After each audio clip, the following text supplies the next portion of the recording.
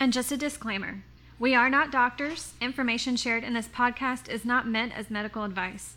We do not intend to diagnose, treat, or cure. We intend to delineate knowledge for educational purposes only.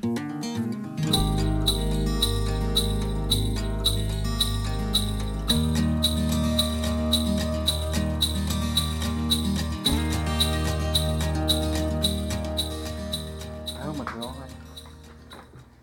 Gotta get situated. I put 2 bourbon cherries in my drink. Nice. Have you actually tasted the cherries? No. I will at the end of this, though. Yeah. Is that cranberry? Mm-hmm. And bourbon. Mm-hmm. We have bourbon? I think we're about out, but I'm making do with what we got. Oh, what did you use? Since we somehow have options now. I used the, what's it called? The veteran-owned black patch. Oh, the one you got from Michael? Yeah, the one I got from your brother. Yeah. Yep. But I ain't putting my Basil Hayden nor my Old Forester in there. They're all good. Every whiskey I have is great, but some are my sipping whiskeys and some go-in things. So, but we haven't been here in a while. No, we haven't. I keep meaning to make an Instagram post about us taking time off and then just not because I'm taking time off. But yeah, we took a little holiday hiatus. # mental health. Yeah. Maybe next year we'll plan the holidays out a little bit better and backlog. Is it making funny noises? I'm getting a slight buzzing sensation, which sometimes can be good. It's gone now. It's gone. Okay. We're good now. Okay. But yeah, We're here. We're here. We're here. I'm excited. It's like a piece of my heart has been missing for the last week and a half. Yeah, it was a bummer to not record, but we had a lot going on. Yeah, we had a lot going on. But I'm going to pick right up where we left off. But how was your Christmas? Christmas was really nice. Yeah, it was. It wasn't too busy this year. It wasn't. And I think it's because we allowed ourselves to kind of have a break in space and boundaries in certain areas. And I think that really helped a lot. It did. I feel refreshed. Yeah. It has been cold. Time-wise, financial-wise, we just gave ourselves a lot of grace this holiday season. And it was really nice. The kids had a great time, and that just brought a lot of joy. Seeing them have a good time with what I would consider very little, but still just really blessed. Yeah. It's been a cold Christmas. Golly, yes, it was cold. Nice. Just ignore me. You keep talking. Needed some of my warming herbs to get us through. I drank a lot of cinnamon this past weekend. I enjoyed the ever-loving crap. No, it got down to 12. The feels was perfect. 0. I felt... And I know I'm not one to complain because there were areas where it was feels like -40. But there's a reason I don't live in those places because even when it's not -40, it's still really cold. I don't like the cold. I love it. Cold doesn't like me. So here's what marriage is somebody loves the cold and somebody hates the cold, and then you marry each other. Because that's what we've done. I would totes do the whole Alaska thing. No. I'm cool with that. No. Because, I don't know, I felt, it makes me feel better when it's cold outside. But our last 3 days of Alabama winter was nice. It was good to see it come. Today was really pretty. Yesterday was really hot nice. Again. It's supposed to warm. It's going to be in the upper 70s in the end of the week. That is a 60-degree difference in a matter of days. And I bet you we're all going to end up sick by the end of this week. Our sinuses aren't going to understand what is going on. I eat so many herbs, I'm not getting sick. Sometimes you can't combat that climate changing, though. The government made that up. No, not... Not that climate change.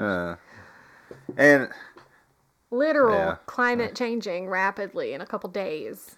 yeah, It's the Alabama weather. weather patterns. Yeah. And I'm not, the more I've studied, the more climate change makes sense. Because if our ecosystems are rapidly degrading and changing, obviously your ecosystems, which is what drives your climate, is going to alter that. But the issue is it became politicized. So now nobody cares. Right. Because your politicians are shoving it down your throat. And it's cyclical. It's going to do cyclical. that anyway. We've it's always made it done it. Worse, obviously, by the way we've affected ecosystems. But, you have the ice age. You've got just the rotation of climate is going to do what it's going to do. I don't think the solution to climate change is electric vehicles and supporting your local politician. I think just simply plant native plants and don't ruin the environment and play the things that we symbiotic part in your ecosystem. Yes, the things that we promote is the best option at keeping the environment in its best health. But also, the Earth gonna do what the Earth gonna do. Yep. And I think it's kind of crazy to think that us humans have enough power. That's what I'm saying. To magnetically affect and cause the end of the Earth. We've been ruining the environment for thousands of years. I don't see humans as a whole slowing down at that hobby anytime soon. So, but we do our part. We try to get some more people on board, and we'll just have our little podcast and ignore the politicians. I'm okay with that. That's what I do.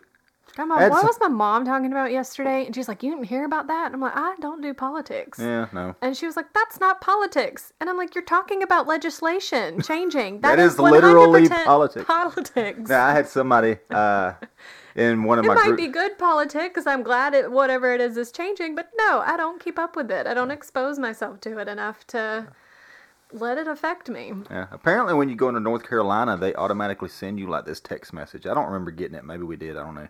But somebody posted about it, about getting like COVID updates to your phone and how to be safe with COVID. And they're still doing that in North Carolina. But anyway. I think I remember getting some kind of notification during COVID, like when we went in during COVID. But then somebody's like, well, Jared, that's why you need to move to South Carolina instead of North Carolina. I'm like, if I move to North Carolina, I'm going to be so far up a mountain that it's not going to matter. No. I'm not. And from what I hear, the legislation in South Carolina is not better in certain ways. So, it is. I don't care. I don't care. Yeah. So, that's where I stand. Jared, what's your political opinion? I don't care. I don't care. Where does Karen get you?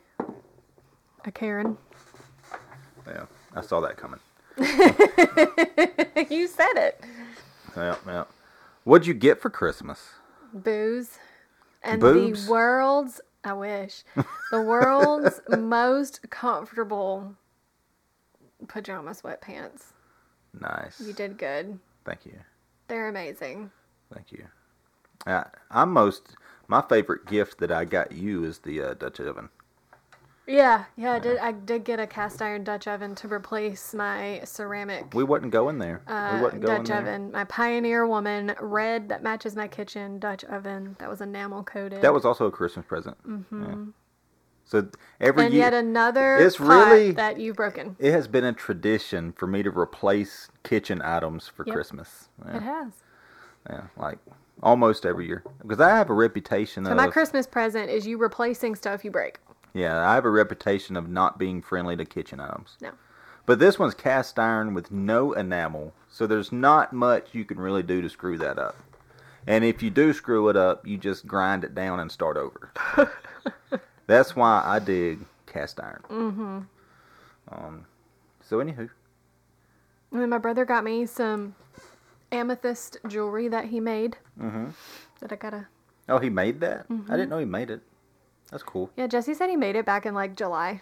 Oh, wow. So it's just been sitting and soaking all his house energy. Yeah, I was just upset he didn't make any eggnog. Yeah, he usually does make the eggnog. Yeah, we had zero. Nope. But he did get us bourbon, so.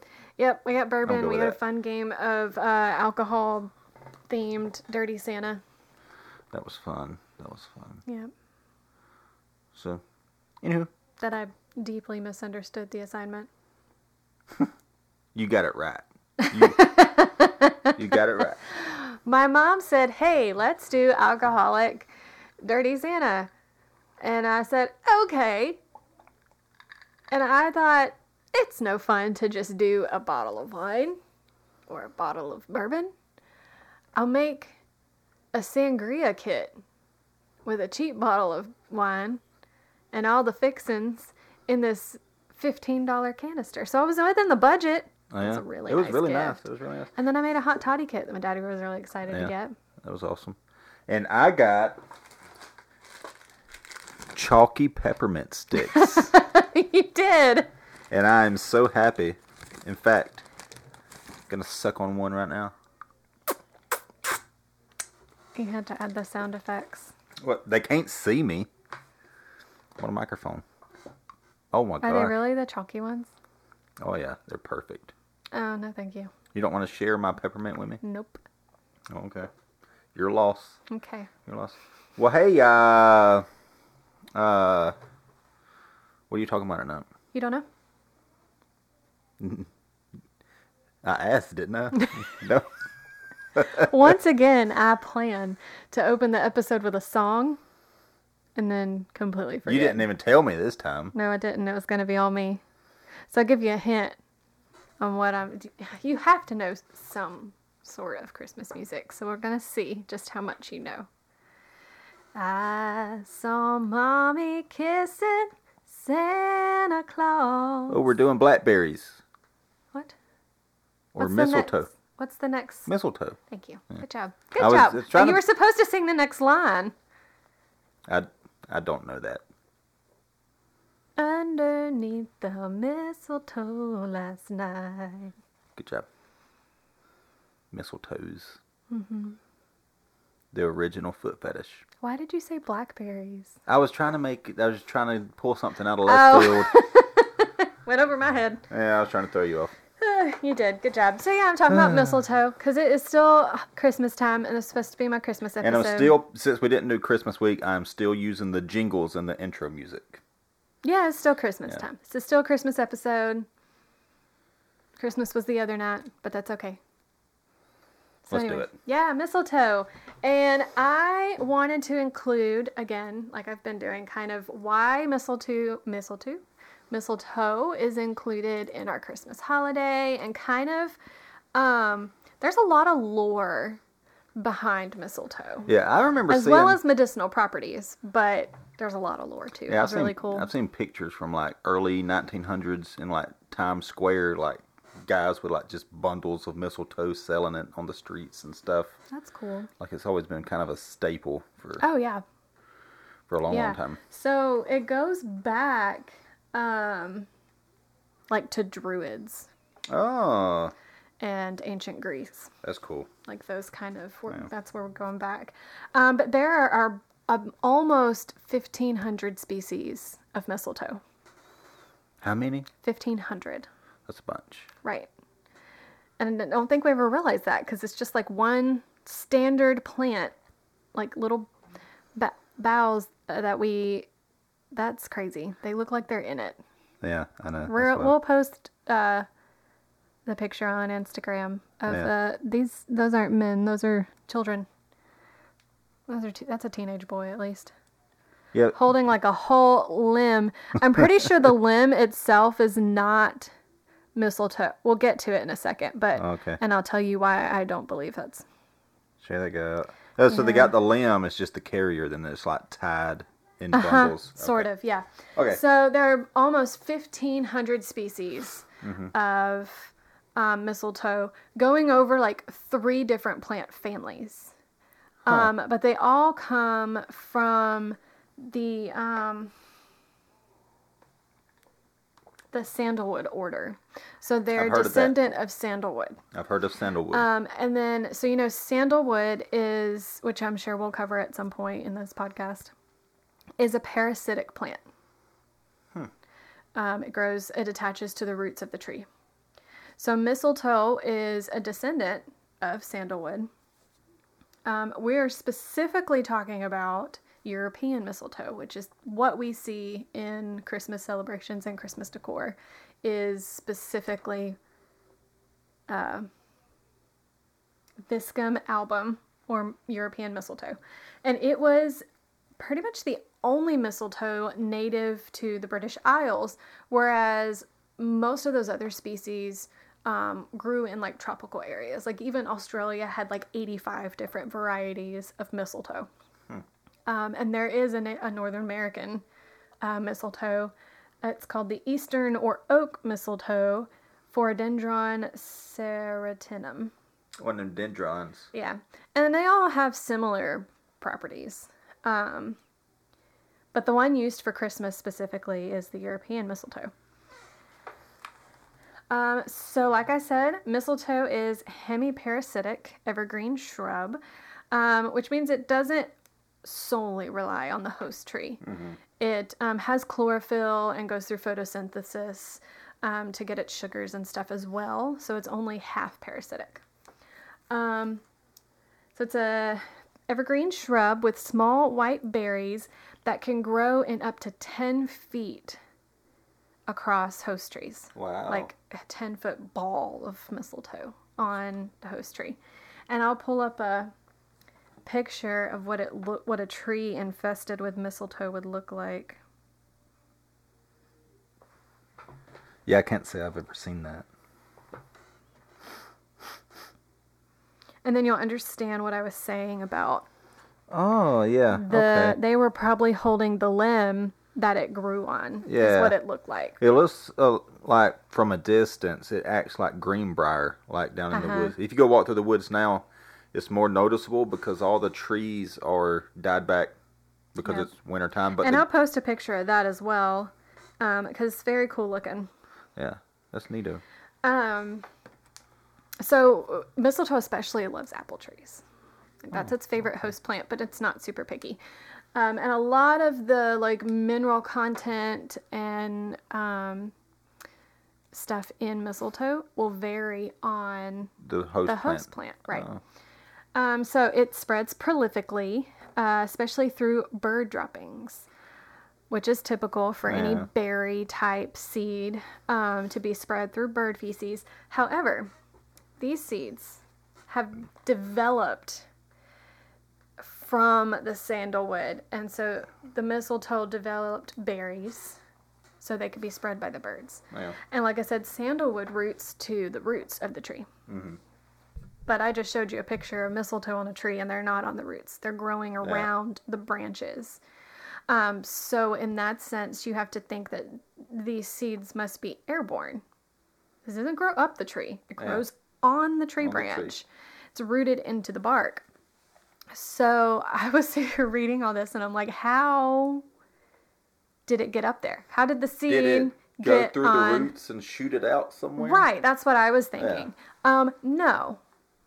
So the seeds are also very sticky, which has a reference we'll touch on later. But the seeds are very sticky, so even after going through the bird's digestive system, they still have this sticky substance, and they stick to the bird's butt or the feet, and then the bird has to sit down and scratch it all off and ends up scraping the seeds off while perched on a tree branch. So that's where they start. And so that's where they start. Nice. Which is just an interesting... Nature's cool. Right. Yeah. And so thus mistletoe became airborne, so to speak. It grows up in the sky. And that's the main difference between mistletoe and sandalwood. The name mistletoe comes from Anglo-Saxon words mistle and tan, which loosely translates into dung stick. I love it. because they recognized it. Like, and you got to think how many other seeds pass. Like, it's probably common knowledge that birds poop out seeds, but this plant solely depends on birds pooping it out and then scraping it on a tree branch to grow. It was just, the name was very interesting. That's awesome. And now you saw those trees it was growing on. Part of it's because they're evergreen and they're growing on not evergreen trees, but of course it's a parasite. Yeah. So it tends to kill its host trees over time. However, it is a very important source of food because it's an evergreen and because it blooms and the berries ripen late in the winter. It's a winter crop where there's not a lot of winter food for much of your wildlife. Yep. So we'll dive into some of the lore. There's a lot of it. It's very interesting. Celtic druids in the British Isles, what is now Ireland and Scotland, saw mistletoe as a symbol of fertility and vivacity because of how it grows. One, because it grew all through, it bloomed and ripened through the harshness of winter. So it just made it really vivacious. They also used it as medicine for humans and animals to treat infertility. Like, they really believed that it would bring fertility back to an animal and they'd start producing again. And then they also considered it a all-heal. So, and I didn't look up the specific name the Celtics used, but I kept seeing where that the name didn't come from the Anglo-Saxon term. That was the most common reference to its name. But I also read that its name comes from Celtic for all-heal. Oh, okay. Because they used it for a lot of things. The Druids also used mistletoe from sacred oak trees in their sacrificial mystical ceremonies surrounding the winter solstice and new moon. So the oak trees were really important to the Druids, and occasionally mistletoe would root on an oak tree. It was very rare, but it would happen, and the Druids got really excited over this and used it in their ceremonies. I think the first one, like they used a golden scythe to chop it down, and then they sacrificed 2 white bulls and had a whole ordeal. In Norse mythology, this is the most interesting. It's a whole little story. Loki made an arrow of mistletoe and tricked the blind god Hoder into killing his brother, the god of peace, Balder the Beautiful. Ask the question. What? Why mistletoe? I'm just trying to picture these. All these characters? Yeah, I'm visualizing. Yeah, so Loki tricked Balder's brother into shooting him with a mistletoe arrow, and it killed him. Okay, so why mistletoe? Right. So this story is very similar to Achilles' heel. Yeah. So apparently, Balder had a dream that prophesied his death, and he woke from his dream literally thinking everything was out to get him. And so his mom is Frigga, and his dad is Odin. It said that he's comparably as strong as Thor. Like, so Balder is Thor's brother? Something like that, yeah. Okay. All right. Then another version I saw that he was Thor's son. Yeah. Odin's grandson or something like that. Yeah. But most of the versions I saw, Balder was Frigga's and Odin's son. Anyway, so she, Frigga, the goddess of beauty and love, went to all the elements, plants, animals, everything in the natural world, to get them to vow an oath to not bring harm to Balder. Except the mistletoe. Because she said that she thought the mistletoe was too young to take that vow. Because it was a new kind of insignificant plant. Yeah. And so everybody just had like a good old time with Balder's invincibility. They were all like throwing stuff at him. Yeah. And which of course didn't hurt him because all these elements. But the mistletoe. Right. Had not. So Loki didn't like this. That this dude was invincible. It's Loki. And so he transformed in like this old lady. Was just chit-chatting with Frigga about her going to all these elements and blah, blah, blah. And he's like, yeah, you really went to all of them? And she's like, well, no, not the mistletoe. It didn't seem old enough to take this vow. And so then Loki went and fashioned an arrow out of the mistletoe and saw Hoder, who is Balder's brother, wasn't throwing stuff at him. And he was like, man, why ain't you throwing stuff at him? He's like, well, because I can't see him. And I don't have a weapon. And Loki was like, well, here, I have a weapon, and I'll show you where he's at. You got to honor him. Everybody's showing off his invincibility. You got to participate, too. And so Hoder threw the mistletoe arrow, and it killed him. Oh. Good old Loki fashion. Sounds about Yeah, right. right? And I'm just thinking now, like, can we get Frigga on the podcast? Why? She was a witch. Oh, she was. That dealt with she was plants. really cool, yeah. Yeah. I think we should do a Frigga podcast. Yeah, so obviously she was very sad, very upset. Obviously. Some versions claimed that the white berries on mistletoe are her tears. Others claimed that her tears are the reason that the red berries of the mistletoe are now white, that her tears washed away the red and now they're white. But she was so upset that she vowed the mistletoe would forever kiss anyone who passed under it, as long as it was never used as a weapon ever again. That makes sense. And there were other versions that said she was able to convince the other gods to resurrect Balder, which obviously made her very, very happy. And so she declared the mistletoe as a symbol of love and vowed to kiss anybody who came underneath it. Huh. So we kiss under the mistletoe because of Frigga. Basically. There were a lot of different origins of that tradition. And my guess is that tradition is so heavily passed on because it's so rooted in many different traditions and cultures and related to the mistletoe. I like that one. Yeah. I like that one. The Greek goddess of nature and the wildlife, the hunt, Artemis, she wore a crown of mistletoe as a symbol of fertility and immortality. In the Middle Ages, sprigs were hung in entryways and in like barns and on ceilings as a way to encourage fertility and ward off evil spirits. The Greek hero Aeneas wore mistletoe to protect himself during his journey to and from the underworld. The Greeks also believed it symbolized male fertility specifically, and this is referencing how the seeds, one, they're white, two, they're sticky, and they called it oak sperm. I was about to say white and sticky symbolizes fertility. Yes, 100%. Like, there were several references to the sticky substance on the seeds to semen. So when we say oak nut, we're not talking about acorns. No, we're talking about mistletoe, apparently. Yeah. All right, then. It was also believed to symbolize peace and understanding. And one of the traditions that also kind of came on from, like, you got people, you know, the opposite sex meets under the mistletoe and they kiss and they'll probably get married. Married couples that meet under the mistletoe, they quit fighting. They, you know, revive their marriage. Enemies meet under the mistletoe and they're supposed to call a truce for the day and seal that truce with a kiss.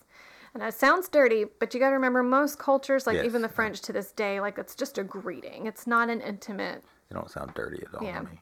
Most people get like really immature, and I thought I saw a glint in your eyes. I got more immature about the oak sperm. Right. Yeah. So it was incorporated into Christmas decor around the 18th century. This was probably due to the 18th century was about the time you had just this integration of all these different cultures and the way they celebrated the winter solstice and Christianity coming in and the Roman Catholics and all this adopting and all of a sudden becoming this global Christian Christmas celebration.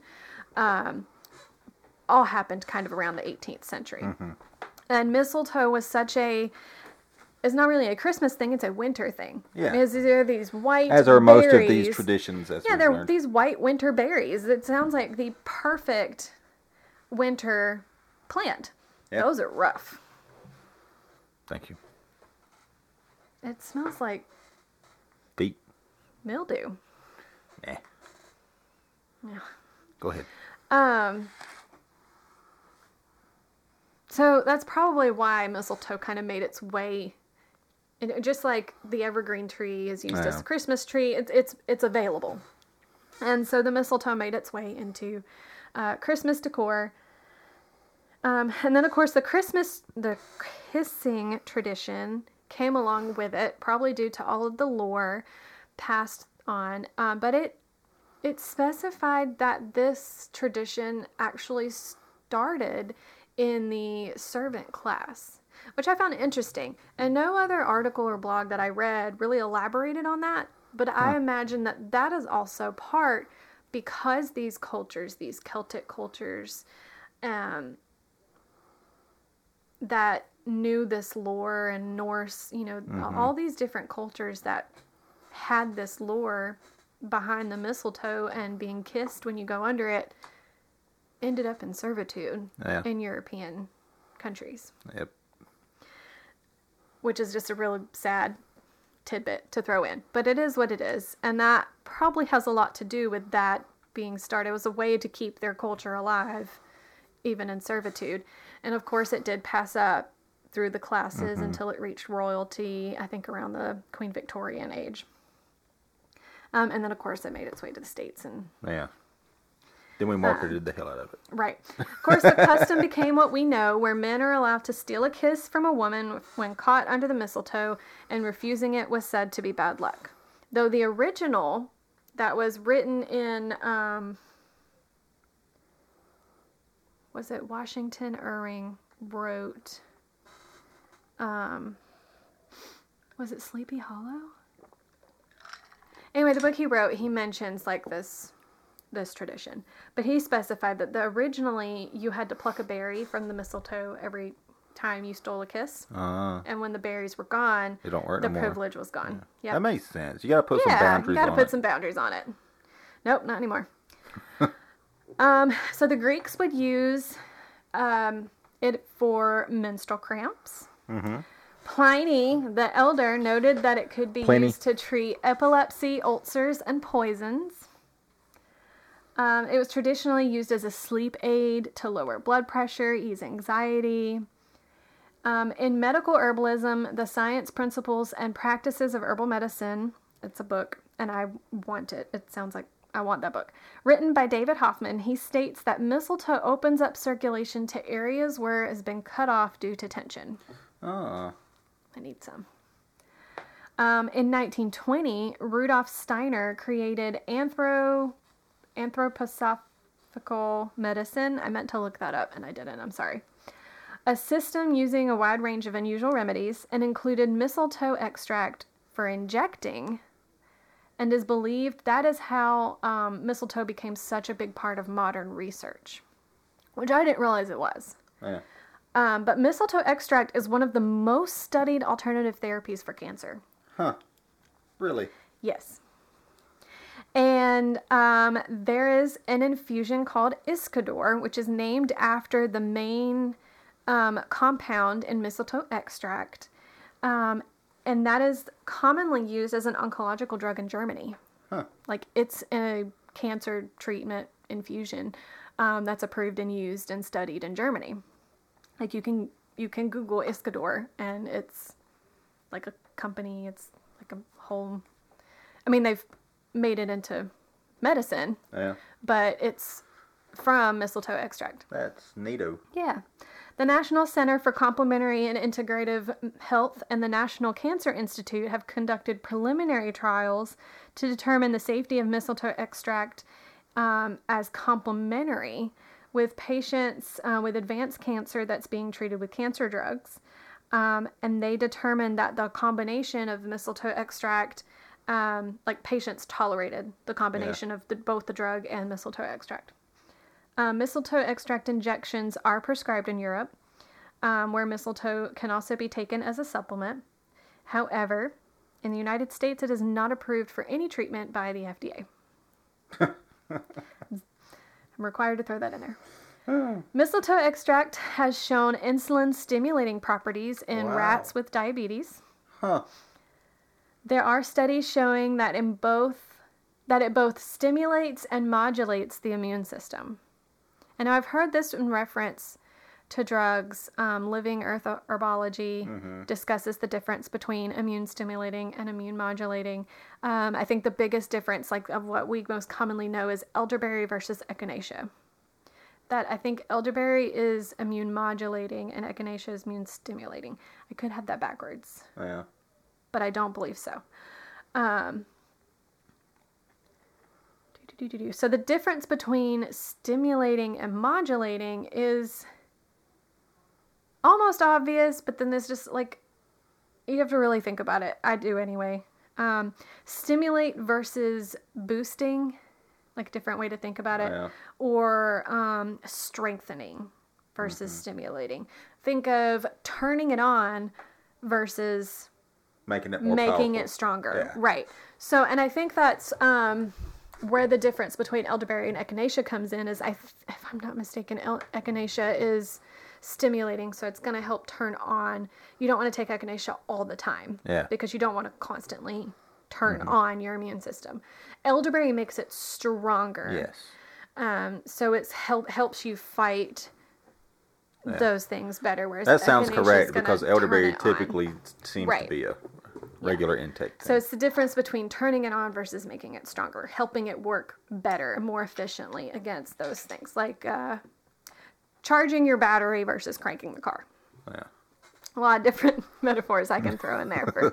I needed to try to understand stimulating versus modulating, and so I'm just helping you do it. Like, you might know it, but my listeners may need as much help as I did.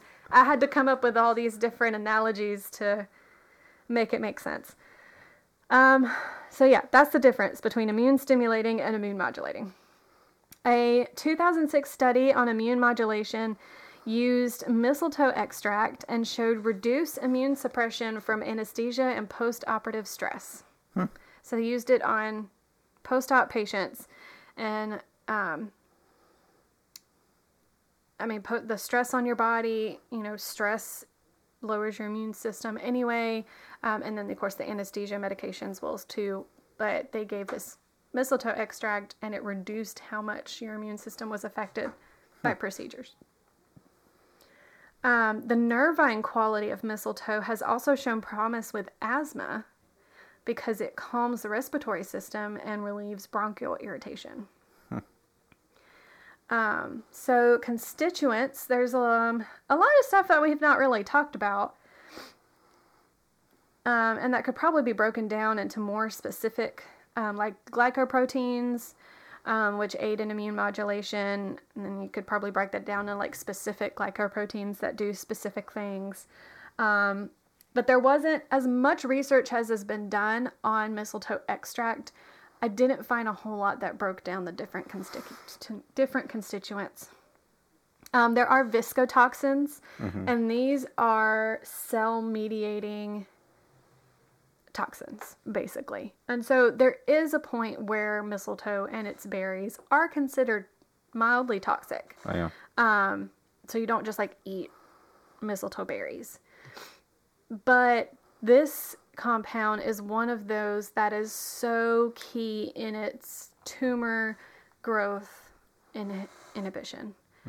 So it inhibits tumor growth while also stimulating a cell-mediated immune response, which I know a lot of research with cancer is geared towards immunotherapy. My Nana did that for her lung cancer, stage 4 lung cancer that had some malignancies on her adrenal glands. She didn't want to go through chemo, but she was a perfect match for Keytruda, which is an immunotherapy. And what immunotherapy does is it boosts your immune system. It's immune modulating. Yeah. So it allows your immune system to fight the cancer. And so this specific polypeptide gives mistletoe that property as well. There are lectins, flavonoids, and tannins, caffeic acids, which are anti-inflammatory and highly antioxidant, phenolic acids, which are antioxidant, includes anthocyanins, and the anthocyanins vary by host tree. choline and acetylcholine, which act directly there. So I don't think, I got really confused and I went on a little bit of a rabbit trail. So choline and acetylcholine are neurotransmitters that work on the parasympathetic nervous system. So I don't think mistletoe has I don't know. It sounds weird to say that that's one of the compounds. Oh, yeah. But it has choline and acetylcholine, which act on the autonomic nervous system, and that explains why it's such a good nervine to the point of calming your respiratory tract. Wow. Like, because neurotransmitters, they affect nerves, affect everything, and how everything in your body reacts. And so its actions, it's highly nervine. And one of the key ways that it has been used for anxiety as a sleep aid for menstrual cramps, for epilepsy, there were all these different ways that all kind of boil back down to how your nerves are responding. Now, one of the side effects is an overactive digestive system. It can cause nausea, vomiting, and diarrhea. And those are cholinergic responses when you're messing with that choline and acetylcholine system. But it's nervine because it acts on the autonomic system and lowers cholesterol levels, cortisol levels. It does that too, but lowers cortisol levels.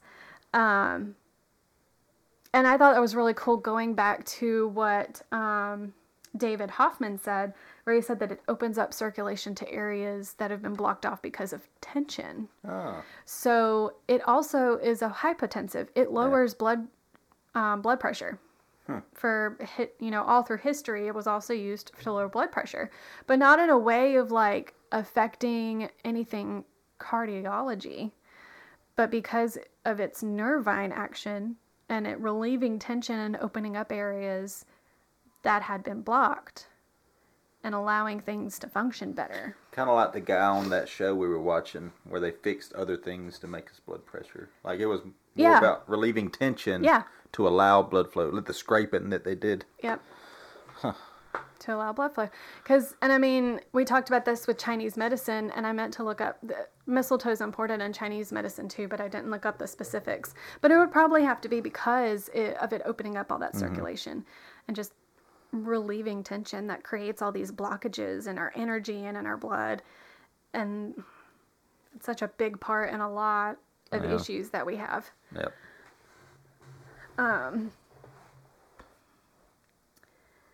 So it's also antioxidant and anti-cancer. And those two are the nervine and the anti-cancer are kind of the biggest things that mistletoe's looked at.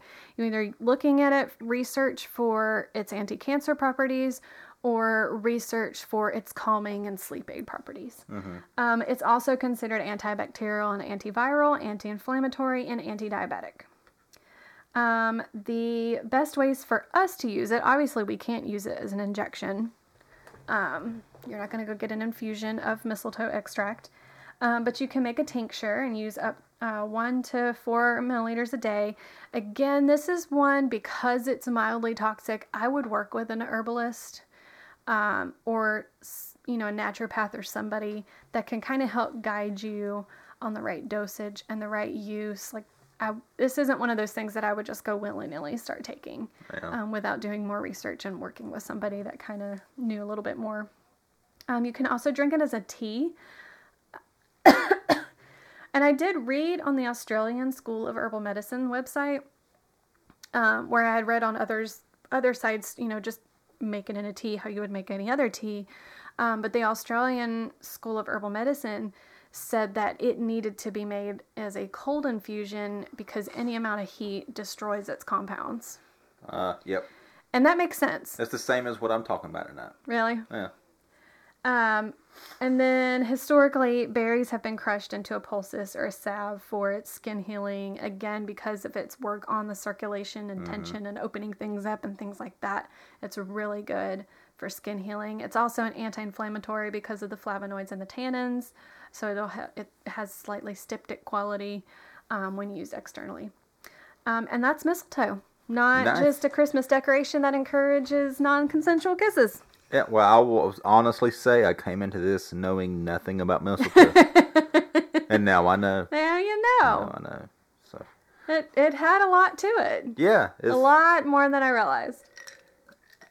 I'll go back to what I said about the kitchen spices. If a plant has become a household name, there's probably good reason for it. There's a deep reason for it that we're just not taught. That we don't know. Right. Yeah. So, well, So cool deal. it's just crazy that,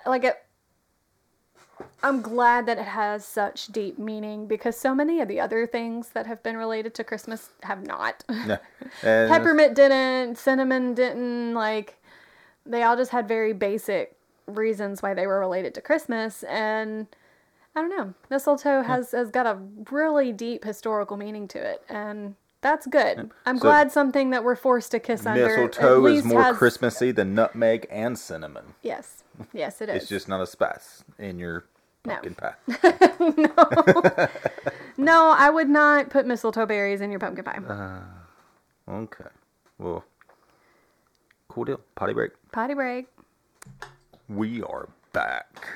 Are we? We are back. I was thinking about getting a snack. Oh, well, too late now. No. Good news is mine's not super long because I got excited and committed to doing weeks worth of coniferous trees, and they're all pretty much the same. So I'm like, I don't even know where to go with this. So I got at least one more week out of it though. Like, So you did Doug last week. Doug, yeah. Are you doing the spruce or the Fraser fir? Yeah, yes, and yes. Okay. You're doing the rest of the conifers. The rest of the story. No, I'm diving into Appalachia tonight. So you have spruce fir forests across all continents, like different varieties, of course, of different spruces and firs, depending on where you're at. An interesting tidbit, I put it in my notes, but I don't even think I have to read it because I studied so well. But Look at you. I know. Spruce fir forests, they're their own thing. Just like there's a longleaf ecosystem, there's a specific spruce fir biome is what they called it. Mm-hmm. And spruce fir biomes make up 15% of land on Earth. So it is the largest biome on land. Isn't that like the only trees that can really tolerate like a lot of your mountain ranges? Yes. So you see tons of it in your mountain ranges and your northern climates like Canada, Alaska. Mm-hmm. Like the show we were watching in Alaska with the wildlife show. Yeah. It was all you saw was... So it makes sense that there would be such a high percentage. Yeah. So in the U.S. you've got... your Rocky Mountain Range, extending up into Canada. Right. And then on this end of it, you got them all through Canada. Then you have most of these trees, your conifers, like your eastern hemlock and your red spruce, are going to be native to Canada. And then you just see them trickle down the Appalachians on the very highest points and like the tip top. Mm-hmm. So not like throughout the Appalachian Range, but like the highest points. Elevations. Like if you do Klingman's Dome, that is a spruce fir forest once you reach Klingman's Dome. Then the highest point in North Carolina, which is the highest point in the Appalachians, is Mount Mitchell, which is right above Asheville. Okay. Right above Black Mountain, which is above Asheville. Yeah. That's going to be a spruce fir forest there. So, and the ones that are unique to the Appalachians that we're going to talk about tonight is, of course, red spruce, which does range up into Canada. And then Fraser fir, which is only native to the southern Appalachian mountain range. So it is like a very Appalachian thing. So I just figured we would... it's also in my living room. Yeah. My cat really likes it. Yep. Y'all, our tree looks so sad right now. Like the top third is really pretty. The kids decorated it. I threw in some ribbon. We kind of threw the lights on there, so they look a little wonky, but it's sparkly. And then the lights are falling off. There's no Christmas ornaments. I've picked the ribbon up off the floor and put it back in the Christmas box all week. There are sagging specific, not just like all the tree being saggy, but there are specific sections that are more saggy, almost as if a creature Has been laying laid there. on them Yeah. and weighed them down. I have yanked cats out by the tail. My daughter didn't like that. It's almost over. Yeah, though. it's almost over. And we're going to burn it. Just like Martin Luther. Not inside the house, though. Not inside the house. So, do we have to keep it up till No. New Year's? No.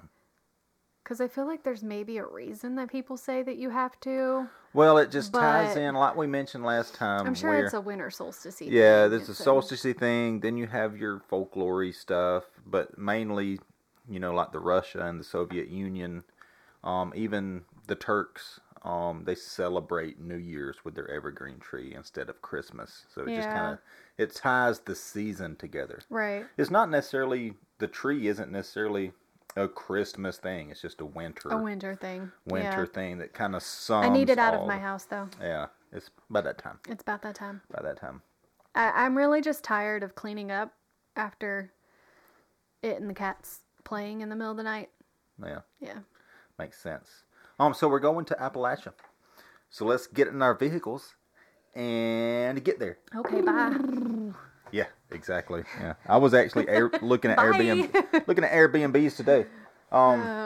We were supposed to be headed that way today. Yeah. So in Appalachia, you have quite a bit of conifers. I mean, you got your pine trees, like your Virginia pine, your white pine, but the ones that stand out to me are eastern hemlock, Fraser fir, and red spruce, which all look very similar. Like Right. a lot of people, including me, I'm still trying to figure the best way to tell them apart. The biggest thing is the eastern hemlock's going to be like the big, like you remember when we were driving the Blue Ridge Parkway, and you could look out and it was scary as shit. Right. And you see the huge Christmas trees. And Yeah. that was more than likely either, it could have been red spruce because they do grow up to like 130 feet. But your bigger ones are typically the eastern hemlock. Okay. So that's more than likely what we're seeing there. And they look very similar to the spruce. So, is hemlock also a tree? Yes. That is the name of a poisonous weed, isn't it? Or am I... No, you're thinking of something else. Because hemlock's a tree. It's a pretty... What am I thinking of then? I don't know. It's a lookalike for yarrow? Oh, might be. I don't know. I swear it's water hemlock. Might be. You're the weed person. I'm the tree person. Someone, my mom was like, don't do yarrow because you can't tell it apart from the hemlock. It takes But its knowledge. you can tell it apart It's from the the same. hemlock. Now I'm questioning if it's Anyway. hemlock. These Yeah, those These- are so cute. These are eastern hemlock pine cones. Oh, there's Yeah. It's a big tree though. Massive tree. But these are And the it size of makes- your It thumbnail. makes notably quarter-sized pine cones. Those are adorable. Yeah. So we We got, got those. those from Our- the botanical gardens, right? No, that's from hiking on the Blue Ridge Parkway. Oh, okay. Which, where we were hiking at, is only like a mountain away from Klingman's Dome. So that was one of the highest points Right. in the Appalachians, which is why we began to run into spruce and eastern hemlock. It is hemlock. Okay. Okay. Like I said, 15% of the Earth's total land area is made up of coniferous forests, which is the largest land-based biomes on the planet. That's really cool. So land-based. So it's not going to compare to Right. like the, Yeah. there's going to be certain sea biomes. And what a biome is basically just an ecosystem of living things that are unique to yeah. that type of ecosystem. Then, like I said, if you wanted to see some of these spruce fir forests in the Appalachian Range, there's several places that were listed in West Virginia. When you get to that West Virginia and going into Kentucky, kind of that state line, you get tons of really high points. And then your highest points, again, are going to be western North Carolina and going over into Gatlinburg. So the Tennessee, North Carolina state line. So Klingman's Dome, Mount Mitchell above Asheville, and there was one more point. But there's not a ton of spruce fir forests. Just your highest elevation points. I think that your growth range for the spruce fir is going to be starting at like 5,500 feet of elevation and up. So this like up there. And the Rockies are higher, aren't they? I believe so. As like Which is interesting because they're younger. Yeah. In general, I think they would average Their elevation more is, height. But I'd have to look and see. I would venture to say that some of the highest points in the Appalachians are some of the highest points in the states. But I'll have to verify that, depending on where you're at. Yeah. But look, I even brought pictures in my notes. Look at you. That is a fir forest. That's sad. Yeah. Yeah, that's what they're looking like. So they look like a vast sea. That's from Klingman's Dome, where you can look out and see the vast sea of devastation to the Fraser fir population. Is that over harvesting? No, once again, we're going down the route of the chestnut tree. Oh no! Yeah. But not as bad. Appalachians. There's more hope for the Fraser fir than there is for the American chestnut. I would hope so if there's one in my living room. Yeah, well, the same thing that is threatening the natural forest is actually a huge deal for Christmas tree farmers. And I read a bunch from like your USDA releases and stuff like that on how to deal with this infestation that's killing off the Fraser firs, which is posing a huge threat to the agricultural communities that grow the Christmas trees. Right. Which we're going into in just a second. The Southern Appalachian spruce fir forest is the highest and coldest forest type in the Appalachian range. Like I said, thriving in elevations above 5,500 feet, so I was right. The spruce fir forest, and like I said, it is a biome, so it hosts its own little ecosystem. So there's going to be animals and wildlife. Your planta and your fauna are going to be pretty unique to those forests themselves. There was a couple cool things. It hosts an endangered spruce fir moss spider, which is a tiny relative of the tarantula that's native to North Carolina, which is pretty cool. Other endangered Don't like that. Other endangered species is the northern flying squirrel that lives in spruce fir forest and surrounding hardwoods. Yeah. I think they're mean, but they're cute. They're defensive. Fair. They're defensive. Also, the preferred habitat of the pygmy salamander, which is one of several salamander species endemic to southern Appalachia. There's some bird species, going to include winter wrens, black-capped chickadees, blackberry-and warblers. One of my favorite bluegrass songs talks about warblers. So that makes sense. Brown creepers, golden-crowned kinglets, and northern saw-whet owls. So they host, just like we've talked about with longleaf, how there's like things that thrive and depend on longleaf ecosystems. Right. Like your indigo snake and your gopher tortoise and your chanterelle mushrooms. Red cockaded woodpeckers. Like those three wildlife are solely dependent on longleaf ecosystems. Just like the salamanders, the tarantula cousin, they're dependent on the spruce fir forest of southern Appalachia, which is really neato. But what did you call it? A moss spider? Yeah, it was a spruce fir moss spider. You gonna look up a picture of it? I am. Our listeners should. Oh, it just popped right up there. What? Spiders are your spirit animal. That might. Oh, look at him! That's a cute picture. It did say it was a tiny relative of the tarantula. He's cutie tootie. He is tiny. Yeah, that's your dude right there. The spider was made for you. Nope, it was not. Is that how tiny it is? Surely not. It might be a baby. I don't know, because that, I think, is moss that it's in. Yeah, it lives in moss. It said that it depends on the moss in the spruce fir forest. Moss that grows in rocks underneath the forest canopy. Oh, so they are like teeny tiny. I think so, because I think those are rocks that it's on. Oh, wow. Yeah. And like, I think this is it in moss. You got to think how blown up this picture is, it's like a to microscopic get the picture. Yeah, I don't like that. That's not tiny. That's not tiny. Post pictures for you guys on Instagram for certain. And then I'm going to quit looking at spider pictures. Okay.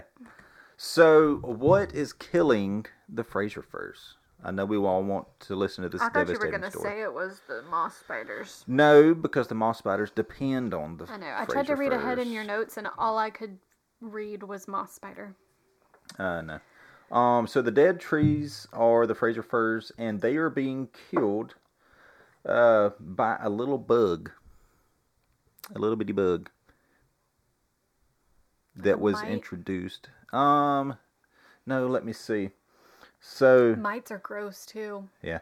Well, one cool thing that I was reading about before, it was kind of from the same article that was released by North Carolina on these Fraser fir forests before it went into the devastation of the Fraser firs, was that the spruce fir forests were kind of left behind remnants of the Ice Age, where the tops were exposed. Right. So they populated in spruce fir. And that's why you typically, in your more Arctic environments and your higher elevations and your more northern climates, see a lot of spruce fir because they're evergreens. You're going to have a much shorter growing season for hardwoods that are not going to have time to thrive, which just blows my mind that ecosystems are like designed and placed like where they need to be for the thing to function right. But it was apparently as the Ice Age, like most of the Appalachians were under water, which at that point would have been under ice. And the exposed tops is where you have now your spruce fir forest. Oh, interesting. Yeah. Then in the fall of 1957, the Fraser firs on Mount Mitchell began dying, and it was due to the balsam woolly adelgid. I tried to pronounce this word all day long. Yeah, I guess that's the only thing to say. Balsam woolly adelgid. Which is a small fluffy white insect from Europe. Thanks again. Yeah. And it seems that it was introduced in... So they had this same infestation in Europe. Yeah, that's the Hemlock woolly adelgid, which is a cousin, which is also... Klingman's Dome released a report on it. It is actually a separate insect. It is. This one's from Asia. It's targeting the hemlock trees. In the same way that the balsam adelgid is attacking the Fraser firs. You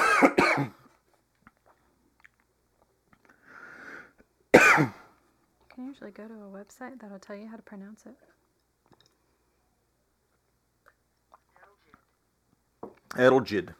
Adelgid.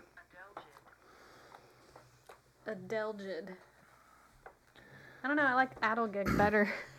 Yeah. So the adelgid was introduced in the 50s. It came in from Europe, and it was supposedly come in through the Pacific Northwest. Was it brought in intentionally, or did it like hitch a ride on something? I dug and couldn't find. They didn't have it pinpointed to a specific thing. Like I can tell you that Kogan grass came in with Chinese shipping oranges, and it was padding the crates. And we can tell you that the chestnut blight came in through the zoo where they brought in foreign chestnut trees. With this, it never really pinpointed how it got here, but it seemed to have started in the Pacific Northwest in the early 1900s and worked its way first through Canada. And then from Canada, once it reached eastern Canada, came down the Appalachians. And targeted the Fraser firs, had a very tough time with it, and it killed like 67% of the Fraser firs in the Appalachians. But it was by the 1980s that it had done that. So from the 50s to the 80s. And as you can see, I was going to ask you what was the time frame there. Invasives work with large populations of trees that are pretty widespread, as we've seen with the chestnut and the fir. That invasives that are introduced, whatever it is, tends to spread 30 to 50 years. It can spread like nationwide. Which is not long in the lifespan No. of a tree. Like, And you're that's looking- our entire life. These are but- trees that live a couple hundred years. Right. So, really, that's very quickly. That's for one a generation tree. of trees Yeah. that are killed off. I think it was by the 80s that it was 67% is what it Wow. said, right at 70% of the population. But the biggest benefit here, as opposed to the American chestnut blight, is it isn't a blight that's going to stay in the roots and continue killing back the tree. Right. So you saw regeneration of the Fraser firs.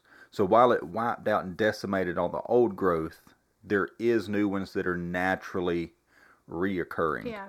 And so we can learn how to So we're learning- combat and get rid of them Yes. without worrying about it. And they're already finding Just some being ways in around the that trees. where the trees might be building resistance to them, or like we studied Mm-hmm. with the Douglas firs, how trees built a defensive mechanism for Yeah. certain insects. And that makes sense. It's just natural evolution. And it seems like the trees are adapting. The Yeah. Fraser firs are having a much better time than the American chestnuts, which is why I said there's a lot more hope in this story. Right. Like the pictures look similar Yeah. of just like mass death. And I know it's got like economical effect as far as like our Christmas tree farms and stuff goes. Mm-hmm.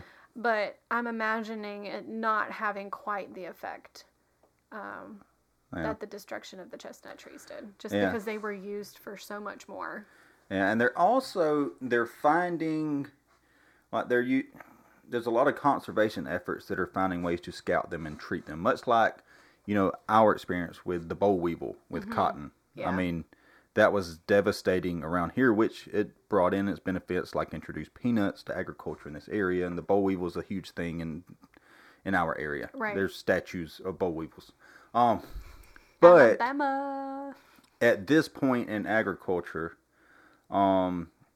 they have dealt with it enough that now boll weevil's no longer really a threat. Right. So they found ways in the Appalachians through scouting and conservation and treatment to remedy this insect and kind of keep it at bay and let the regenerated population of Fraser firs do good.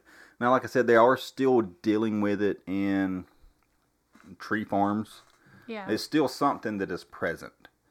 Not that it's still devastating everything at an alarming rate, but it is still something that you have to treat and deal with, and you still fight. What was I saying? Oh, that it's not that it's completely devastating at this point, but it is still an ongoing effort that you have to battle. So we're at that stage, and I would say I within think it's only been going. I mean, we've only been figuring it out for 7 years. Yeah, and I would So- say within the next few decades, Yeah. it would probably be at the rate that we're at. It should be remedied. Yeah. It is still just sad though that It is. Yeah. I mean, and this is all introduced things.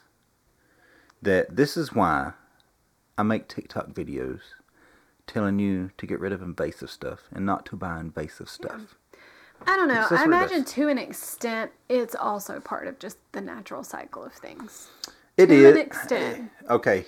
It is what it is.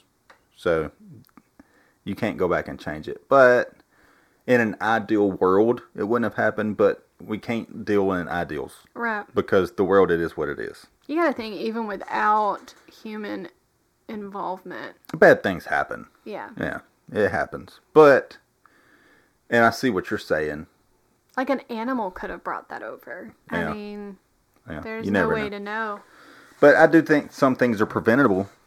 Yes. Yeah. And one way to prevent that is to stop bringing in invasive Non-natives, yeah. things. Because you don't know. And there was a big thing going around now. Native Habitat Project talked about it too. And I've talked about it some. But if you go to any big box nursery like Lowe's, Home Depot, or any, like even our local nurseries around here, sell the majority, mostly invasive plants. Like I went to Lowe's a while back and could not find one native plant in the garden center. That said, they're trying to market to this new native friendly thing that's happening that I'm a part of. And they're selling sterile plants, which they've been doing that for years. They're saying this one's non-native, but it's sterile. It can't make new plants, so you're not hurting anything. But it's still not supporting the ecosystem. Like, it's Dude, still not that beneficial. is a huge one. But sterile don't mean sterile, because guess what? One of the first sterile non-native plants that was sold in the U.S. was Bradford pear trees. Mm-hmm. Oh, yeah. And as we know, I could take you to... So how do you make more if it's sterile? Because it can cross-breed with other things. Or say you have somebody up the street plants a sterile variety of a certain species, and somebody else has a different sterile variety, and the two different varieties cross-pollinate into a new variety that is no longer sterile. And then genetics. So, and that's how a lot of it happens. But that said, native stuff's cool. Native stuff's more beneficial to the ecosystem. It's pretty. It's useful, as you've learned on the show. It's more hardy. Like all my native crap that I planted in pots and it froze for the past week, the elderberry trees are still thriving. Yeah, like, they look good. It didn't bother them at all. So, all that said, to say that we have hope that the little balsam woolly adelgid is not ruining Fraser fir in the extent that the American chestnut blight killed the American chestnuts. But the dang Appalachians just had a hard time. They really did. Europeans were so rough on the Appalachians. That's a large chunk of Appalachian forest. Yeah. When you consider, like, I finally found some numbers. Like I told you that the American chestnut tree was dominant. And by dominant, it wasn't like the only tree in the forest. Right. But it made up like 25 to 30% of the Appalachian forest, that's over a quarter of the trees. Right. Which is a lot. And it's the biggest, baddest tree on the block.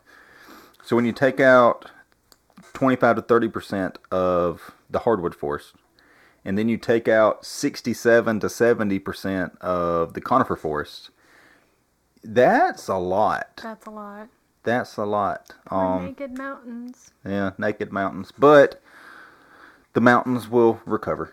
They'll be great. Which in turn, when you lose that many trees, gives way to erosion. And a lot of soil conservation issues. So anyway. And then, so your Fraser fir is typically paired with this little buddy, its brother on the mountain, the red spruce.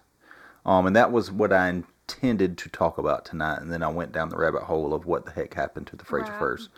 So red spruce is Picea rubens. And the biggest thing I wanted to know is how the heck do you tell the difference between a Fraser fir and a red spruce? Because to me, I remember we was just starting on our plant journey when we went to the mountains and went hiking this past June.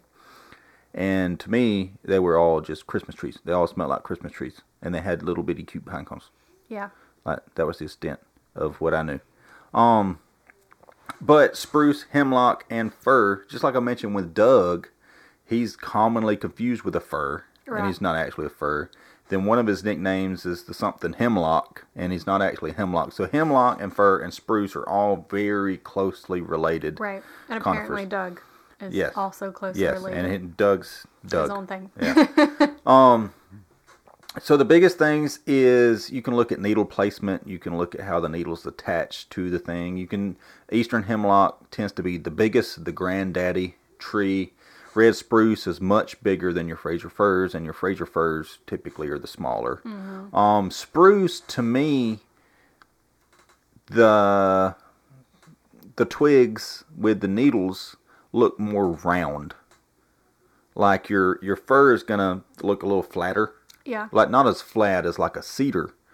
But your firs and your hemlocks are gonna tend to have like a more flat needle pattern, where your spruce is like tubes of needles. Mm-hmm. I can see that. I get that. And having decorated with fir needle for Christmas. And your hemlocks and your spruces to me look more droopy, like when they get heavy in the winter. Like they just look like gnarly Christmas trees on the mountainside. Where your Fraser fir is going to be more of a uniform shape. Uniform, conical shape. And the biggest thing for me so far, so if I had to go identify them, the first thing I would be looking for is the cones. Where the eastern hemlock is the itty bitty tiny cones that we have up there, like quarter sized. And then your fir trees, I think I mentioned this last week. I can't remember if I had it right, but I do now. The cones grow up on the branch, so they're facing, like pointing up, and your spruce trees, they're pointing down. Okay. And that's one of the most noticeable things that I've encountered. Yeah. Then from there, you can look at bark, and you can look at needle placement and how they attach, and there's like all kind of little things to look at. But to me, I'm just going to look at the cones, and she'll be able to tell it that way. So, does a Fraser fir make cones? Yes. Oh, cool. Yes. It is a conifer. Yeah. So, cone producing. I mean, I just never... Yeah. It's a Christmas tree. I've never seen... Well, they tend to harvest cones. the Christmas trees at such a young age. Right. They're not mature and Gotcha. producing a lot of cones at that point. Red spruce can grow anywhere from 60 to 130 feet tall. Wow. Some have been recorded over 150 feet tall. They can live anywhere from 250 to 450 plus years. Wow. It seems like all of your conifers are very long-lived trees. Yeah. Which makes sense because they thrive in like harsh climates. Yeah. So they're tough bastards. You know what I mean? So, and one of the biggest things I've heard from spruce is that makes me relate to it. It is great for tone wood, so it's used in a lot of acoustic guitars, violins, a lot of wooden instruments use spruce. Sitka spruce, which is native not to the Appalachians, but one of the biggest things we learned when I was in aircraft school, we had to take an entire class on like wooden aircraft, like fixed wing, old school airplanes. And the preferred wood for aircraft, fixed wing aircraft, is Sitka spruce because of its durability and pliability. Yeah. And lightweight. In an airplane, you want a very lightweight wood. Would be important, yeah. Yeah. So we did a lot of work. I remember that test answer to a T. What is the most popular wood in fixed wing aircraft? And it's Sitka spruce. And that's my introduction to spruce wood. Let's see. It is harvested quite a bit, but like I said, it's one of those that throughout Appalachia, you don't tend to see a ton of over-harvestation. I think that even once you got the Great Smoky Mountain, like the National Forest and the National Park and all that kind of stuff, they've done a really good job at protecting the ecosystems, except from invasives that you can't control that come in from somewhere else.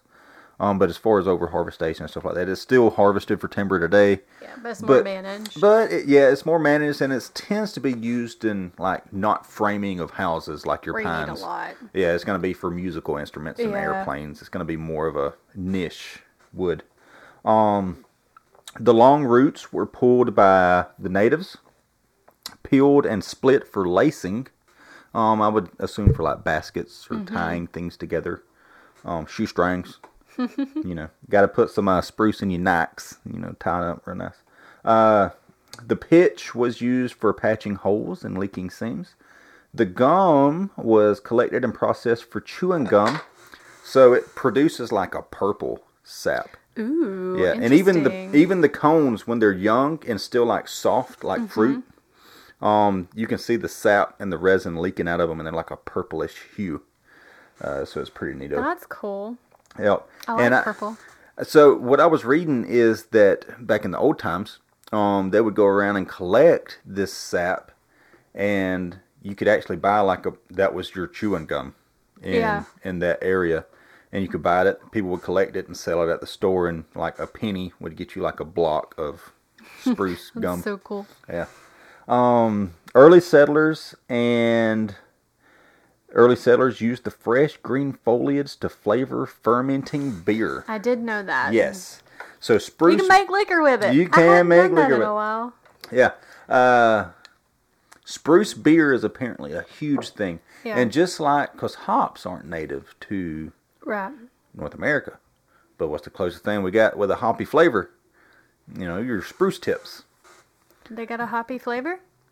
Hops are a very piney flavor to me. It's a very citrusy, bitter, sharp. Maybe. Yeah. Yeah.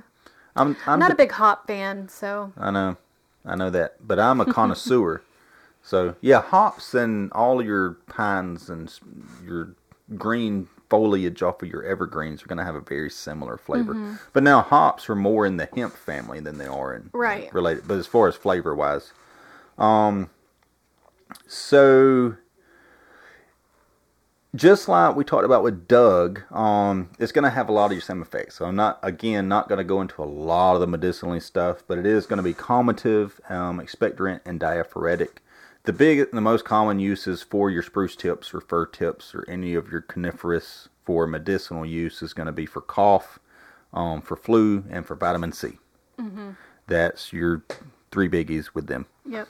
And the best way to do it, if you're going to make, you can take fresh spruce tips, fir tips, any of your conifer tips, but they recommend making it into a tea.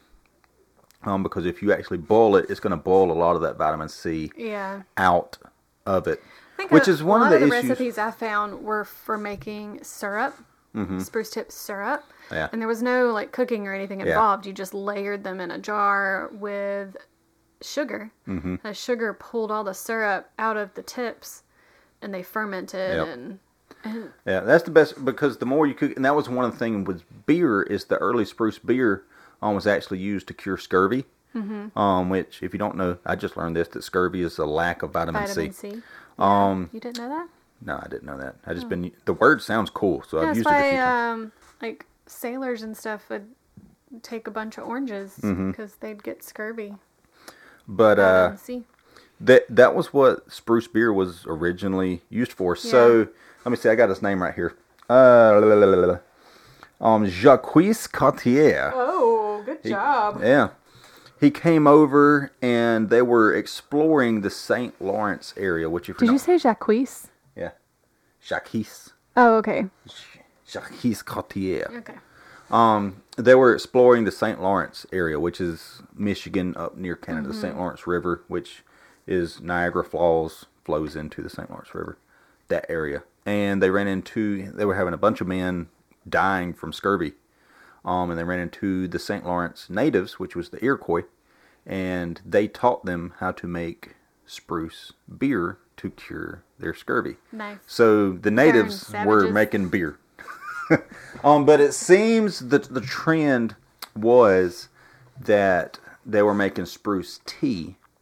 Like, one of the articles I read put it as tea first, beer second, because when you ferment it and cook it into a beer, it's going to remove a lot of the vitamin C. So your primary goal was tea. Then with the leftover, you just continue making that, fermenting that into a beer. Yeah. So if you're actually wanting high vitamin C contents, you want the tea. Then the beer is also going to have some, but not as much as the tea would. So there was, I did not put it in my notes, but they went back to Jacques Cartier's, what he was drinking and what he began to give sailors on the boat to cure scurvy, and they went back to the recipe that he actually recorded, and per 100 grams of the drink, there were like 50 milligrams of vitamin C, which is like half of a full-grown man's daily dose of vitamin C. Nice. So it's actually proven in modern research to these ancient old-time recipes that they were very useful. So, that's cool. Yeah, it's very awesome. And that dates back to like the 1500s when that happened. So even pre-settlement, he ran into some natives that were already making spruce beer, which is pretty cool. Because a lot of people date beer back to like Germany. Egypt invented beer. Germany, the Germans loved their beer. And oddly enough, despite what a Southern Baptist might tell you, but beer went away for centuries. And we only have beer today because it was preserved by the church. the monks preserved beer recipes, and they were the only ones making beer for like hundreds of years. Nice. Yeah. So thank the church for your beer. Which is cool because Elijah Craig was a Baptist minister that made the first ever bourbon. He invented bourbon. Arthur Guinness that invented Guinness beer. He was a very notable Christian in the community that they were going, the Irish were drinking so much whiskey after work, which whiskey was also invented it was invented in Scotland, but the Scots and the Irish are very whiskey centric, which is why they said, I'm going on so many tangents right now because I love talking about alcohol, but when the Scots Irish, the European settlers had made notes that when the Scots Irish got here, most people, when new settlers arrived to the colonies, people would build a house, they would plant their garden, they would build barns to store their things, get their homestead. They said when the Scots Irish got here, they settled in the mountains, and the first thing they did was build a moonshine still to make whiskey. Nice. Then once you had the whiskey, then you could start building your crap. Right. Yeah. So that's them people. So is it the Irish in me that I am the most productive when I drink? Yes. Yes. And it's the Cherokee in me that makes me prone to drink too much of it. I come from both of those, so Yeah. it makes sense. So the Iroquois were making beer over here for centuries. I don't know telling how long. Then Amelia Simmons in the late 1700s during the Revolutionary War, I got a record of her recipe where you take 4 ounces of, it says hops, but it was talking about spruce beer. So you take your spruce tips, boil half an hour in 1 gallon of water, strain the water and add 16 gallons of warm water, 2 gallons of molasses, 8 ounces of essence of spruce. So this is actually spruce and hops. Dissolved in 1 quart of water, put it in a clean cask, then shake it well together. Add half a pint of Emptins, whatever that is. Then let it stand and work for 1 week. If very warm weather, less time would do. When it is drawn off to bottle, add 1 spool of molasses to every bottle. So basically the concept is water, spruce, molasses, or any sugar, and let it sit, and they ferment, just like they ferment. I want to know what they were using. 16 gallons of water? Oh, yeah. Yeah, you're making beer for... She was making beer for the soldiers. That was for the scurvy during that time as well. Containers they used. Much cooler stuff than we have access to. Yeah, we need some bigger containers around here. I guess a 50-gallon drum would work. You dang right. Yeah. And that is my spruce fir, my Appalachian spruce fir forest tidbits. Your Christmas tree. Yeah, my Christmas tree. And, you know, spruce and fir are interchangeable as Christmas trees. Like, I think in the Russians and the Turks, with their New Year's trees, even more fitting, they tend to use spruce more so than fir. Yeah. But even here, you have some people that grow spruce. You have some people that grow fir for Christmas trees. Nice. Rocking around and the New Year's tree. I haven't looked again, but the way we went to your parents, somebody, oddly enough, which is why it blew my mind, has a spruce tree by the road in Malvern, Alabama. I got to go check it out during the daytime hours. I might ride that way in the morning on my way to work. Take a picture of it. I'm going to, because I've never noticed it before, but now that I'm learning about spruce trees, we were on the way to your parents yesterday, I'm like, that's not a cedar. That's not a Leyland cypress. That is, because I had the round, droopy, like it looks like a spruce tree. It could be a hemlock. I don't know. I haven't looked much into their elevations. So I got to go check that out. That's cool. Yeah. Was it decorated? No, it wasn't. Man, if I but had it was a spruce massive. tree It's growing like in my yard. It was like a 50, 60 foot tall tree. Oh, wow. Like it was massive. Right So by it's the been road. there a while. Yeah. That's cool. Yeah. Then I have learned, you know, you have conifers that aren't evergreen either. Like, my favorite conifer is going to be a bald cypress, which I'll probably be talking about next week, just because it's my favorite, and I've dedicated myself to doing conifers for a little while. Yeah. I was like, we can do conifers because it's evergreen season. Then I'm going to talk about a deciduous conifer next week. But anyway, I think they're the prettiest tree, too. The fall colors, the first thing I started noticing this year was the bald cypress. But yeah. You know what we haven't done in a while? What haven't we done in a while? Told everybody The where to guessing find game. us at. Wrong guess. Oh, well. We have a lot of new info. Some of it we need to update. We've got a new sponsor. We'll be announcing the first of the year with Yeah. codes coming next week. We might have mentioned it before, but it's coming. It's coming. We'll save that as a New Year's surprise. Yeah. But in the meantime, if you would like to find more of us for some unknown reason, You can join the chat on our Facebook group, Native Trees Absolutely. and a Bag of Weeds. You can email us with your comments, concerns, ideas, experience, disappointment to treesandweeds@gmail.com. Mm-hmm. And you can find all of it, including the email address, at our website, trees-in-weeds.com. you got to flow better than that. I haven't said it in a really long time. I also hate it. trees-in-weeds.com. And then, of course, we're on Instagram. It's been kind of quiet Splotchy. over there for Splotchy. a while. Quiet. It's not even splotchy. It's just doing really good. And then we took a holiday hiatus.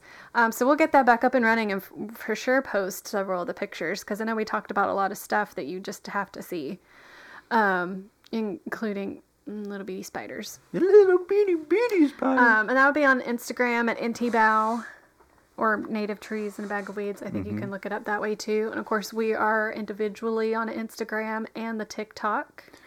Yeah. Messy_livin, no G. And I am your boy, Jared Wade. And you can find your boy Jared Wade on TikTok, your boy Jared Wade on Instagram. You can also search all those and Facebook if you search Jared Wade Nativescapes. It'll bring you to all those on each individual platform. Yep. And I tend to post. I was doing great on Facebook, but rolling into the new year, we're getting past the holidays. We're getting past the funk we were in for November, and we got big things ahead. Yeah. So I got into a funk. Not all of your herbal supplements are gonna do you right. And I was taking saffron, and about 2 weeks in of taking it consistently, I hit just like a depressive funk. And I don't remember why I got to thinking and stopped taking it, but within like 36 hours of stop taking it, I started to feel better. Are they good? Oh yeah. I say you've had the syrup. This is the first cherry that you've had. I just poured all over me. It's fun. Oh my. Oh yeah. I can taste the clove that I put in it. Me too. It's delicious. It's really good. Anyway, about your depression. Cured now. Bourbon cherries. So there was that, and that was like a week or two ago. And then, of course, just all the holiday hoopla. I got the shingles. Yeah. So there's that too. But that's fine because I have herbs. Yeah. And surprisingly, they're helping. I didn't drink my tea today. Yeah. I'm a little itchy. So we're off the saffron now. Yes, we're off the saffron. We're a lot less depressy. I have a totally different story with my new herbs. I have been Yeah, you found quite the blend for yourself. My daily tea has become wild sourced Yopon from our farm, then ashwagandha and tulsi, and a cinnamon stick every morning. And I noticed, usually this is experiential data now that I've also read in a lot of places, is that if you're on a regular herbal regimen for a specific issue, it usually takes right around 2 weeks, 2 weeks before you start seeing results. It has to work its way in. And I have always been a procrastinator. I've always been just kind of know what needs to be done and just kind of put it off for later and just but since I have been doing the Yopon ashwagandha. I think it's the big two that work well together, which are very centered on. One's caffeinated, and they work on your focus and your brain, and stress relief. I've noticed a huge difference in that I'm like, hey, this thing needs to be done. I better go do it. Then I found myself, it was after I cleaned the toilet, spur of the moment. I'm like, what happened? What have I done? I came in a couple weeks ago and the microwave was dirty. So instead of going, dang, microwave's dirty, and shutting it and walking away. Like I have done for a hot I got minute. out a rag and some soap and scrubbed that mug. It looked really nice. Yeah, I know, right? And this like everything. And then finally it hit me. So it was like, I texted you a list the other day. There was like 7 or 8 things. And I'm like, hey, this thing needed done. And I just did it. It's been weird. Then finally it hit me. I'm like, oh, I introduced, I've been doing my Yopon ashwagandha daily for See, 2 I would weeks. have liked to have had that response to, oh, I'm being more productive. What has changed? Oh, that's right. I added saffron to my supplements. You got the opposite. No, I had the opposite. I was the most depressive that I've ever been in my life. And I was like, man, what has happened? Yeah. I am not okay. Oh, I added saffron to my supplements. And you seem, ever since you've taken it out, you seem... Oh, yeah. It was within better. a day and a half of my last dose that, like, I think it hit me like a light switch. Like, I know the moment at work that it hit me, and I just... Well, you texted me at that moment. I associated it with how bad work was going. I hadn't had a lunch break. I didn't get a lunch break the day before. I at least got to eat my lunch, even though I didn't clock out. But this day in particular, not only did I not get a lunch break, but I was eating goldfish, like, whenever I could. That was... I didn't get a lunch. I threw goldfish in my mouth whenever I got a chance. These are the crackers, not actual goldfish. Right. So, and then just at some point, like, the patients just kept coming, and triage was just nonstop rolling, and I usually tolerate it very well, but then all of a sudden I was not. I was done. I was finished. Someone came and hugged me, because we're like, Brittany, we're almost done, and I almost cried then. Like, it hit me like a light switch. Yeah.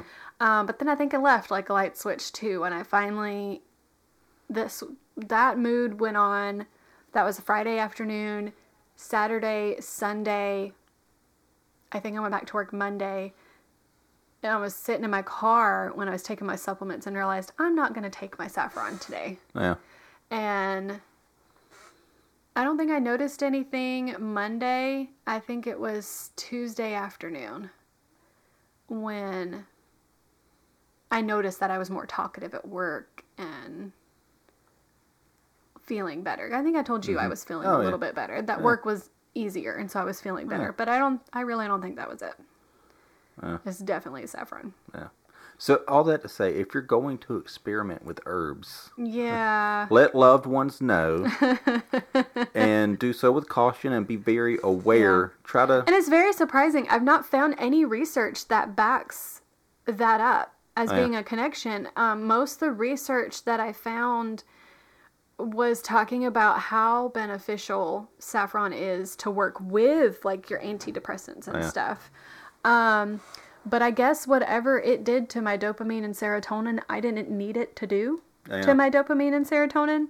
I was adding it because it was recommended that I add, but really I've been okay with the supplements that I have been taking, so I was kind of trying to fix something that wasn't broke. And I mean, it makes sense. It might not be a whole lot of research to back it up. The one thing I do find with herbal research is there is a lot, I wouldn't quite call it biased, but there's a lot of research that looks to kind of prove their benefit. And so you don't get as much that kind of discusses the dirtier side of it, the side effects and the bad. Well, because there's already stigmas on it by the mass. So most of the people that's in it, like us, are going to try to prove its not even effectiveness, but just its what would you call it? Tries to give it a deserving role. Yeah, its benefit. Yeah.